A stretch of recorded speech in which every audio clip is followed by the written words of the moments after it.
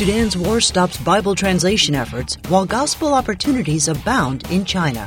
I'm Ruth Kramer with Mission Network News, inviting you to stick around and listen closely as we examine each headline, because God may be calling you to action. We'll begin today in Sudan, where fighting intensified over the weekend. Military and paramilitary forces are at war. They've killed at least 2,000 people in the last 10 weeks.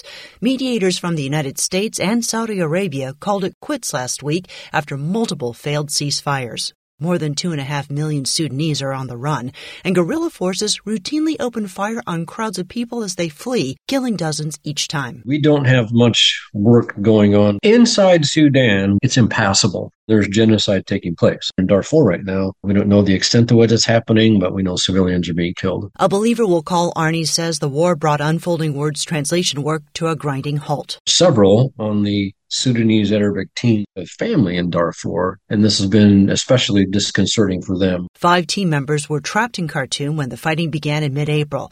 They're in a safe location now, but it's very difficult and stressful for these men thinking about what may be going on with their families. It's especially difficult for 2 of the young translators. They have young families, a wife and 1 or 2 children. Neither one of them knows where the families are and what condition they're in, or if anything has happened to them. Pray believers can be reunited with their families soon, and pray for an immediate end to the war in Sudan. God is the one who can intervene. He raises up nations and he puts them down, and we're asking him that he would settle the situation so that we can continue the work in this region. Next, Ukrainian missiles have damaged an important bridge connecting the Crimean Peninsula with the mainland. Russia's controlled Crimea since 2014. The war's broken bridges of many kinds, but Christians remain on both sides. Transworld Radio broadcasts gospel programming in both Ukraine and Russia. President and CEO Lauren Libby says, the interest has gone right through the ceiling. It's incredible how many people are wanting some hope in the middle of this situation. However the war will end, reconciliation between Ukrainians and Russians will be another hurdle after so much loss. I think we really need to pray that the Lord would begin to work in hearts, not just in Ukraine, but also in Russia. The leaders of TWR are already setting the example and overcoming their country's differences. I was in a meeting recently where our Russian leader and our Ukrainian leader got off on a separate video channel, prayed together, and spent time together, and I thought, where in the world would you ever see that? Pray that God would raise up more courageous leaders to build bridges and create a path of reconciliation for others to follow. But Jesus said we do have to love our brothers and sisters, and sometimes that's a matter of the will. So we just need to pray the Lord would bring them back together on a kingdom basis rather than a political basis. And in 2020, the world was rocked by COVID-19.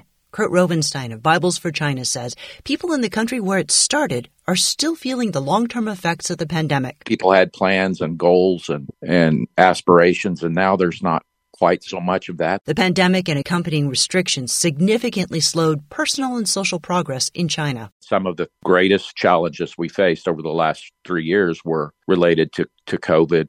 And when I say we, it was really more the church trying to find places to meet and ways to share the gospel and to encourage their people. But now, in the face of rampant hopelessness as China rebuilds, believers see an opportunity to introduce others to the hope of Jesus. I love the idea of these younger people whose whole perspective of where they're headed has changed, maybe have the opportunity to refocus on true hope rather than on hope that changes with, every shifting wind. Bibles for China is looking for ways to expand their reach. Find your place in the story at missionnews.org. Thanks for listening to Mission Network News, a service of One Way Ministries. We're listener-supported by people just like you. So by giving to Mission Network News, you enable us to keep the stories of God's kingdom coming. So join us here on Facebook, Twitter, or Instagram. You can also find us on Alexa, iTunes, or TWR360. And together, the Great Commission happens. Look for links at missionnews.org. That's missionnews.org. I'm Ruth Kramer.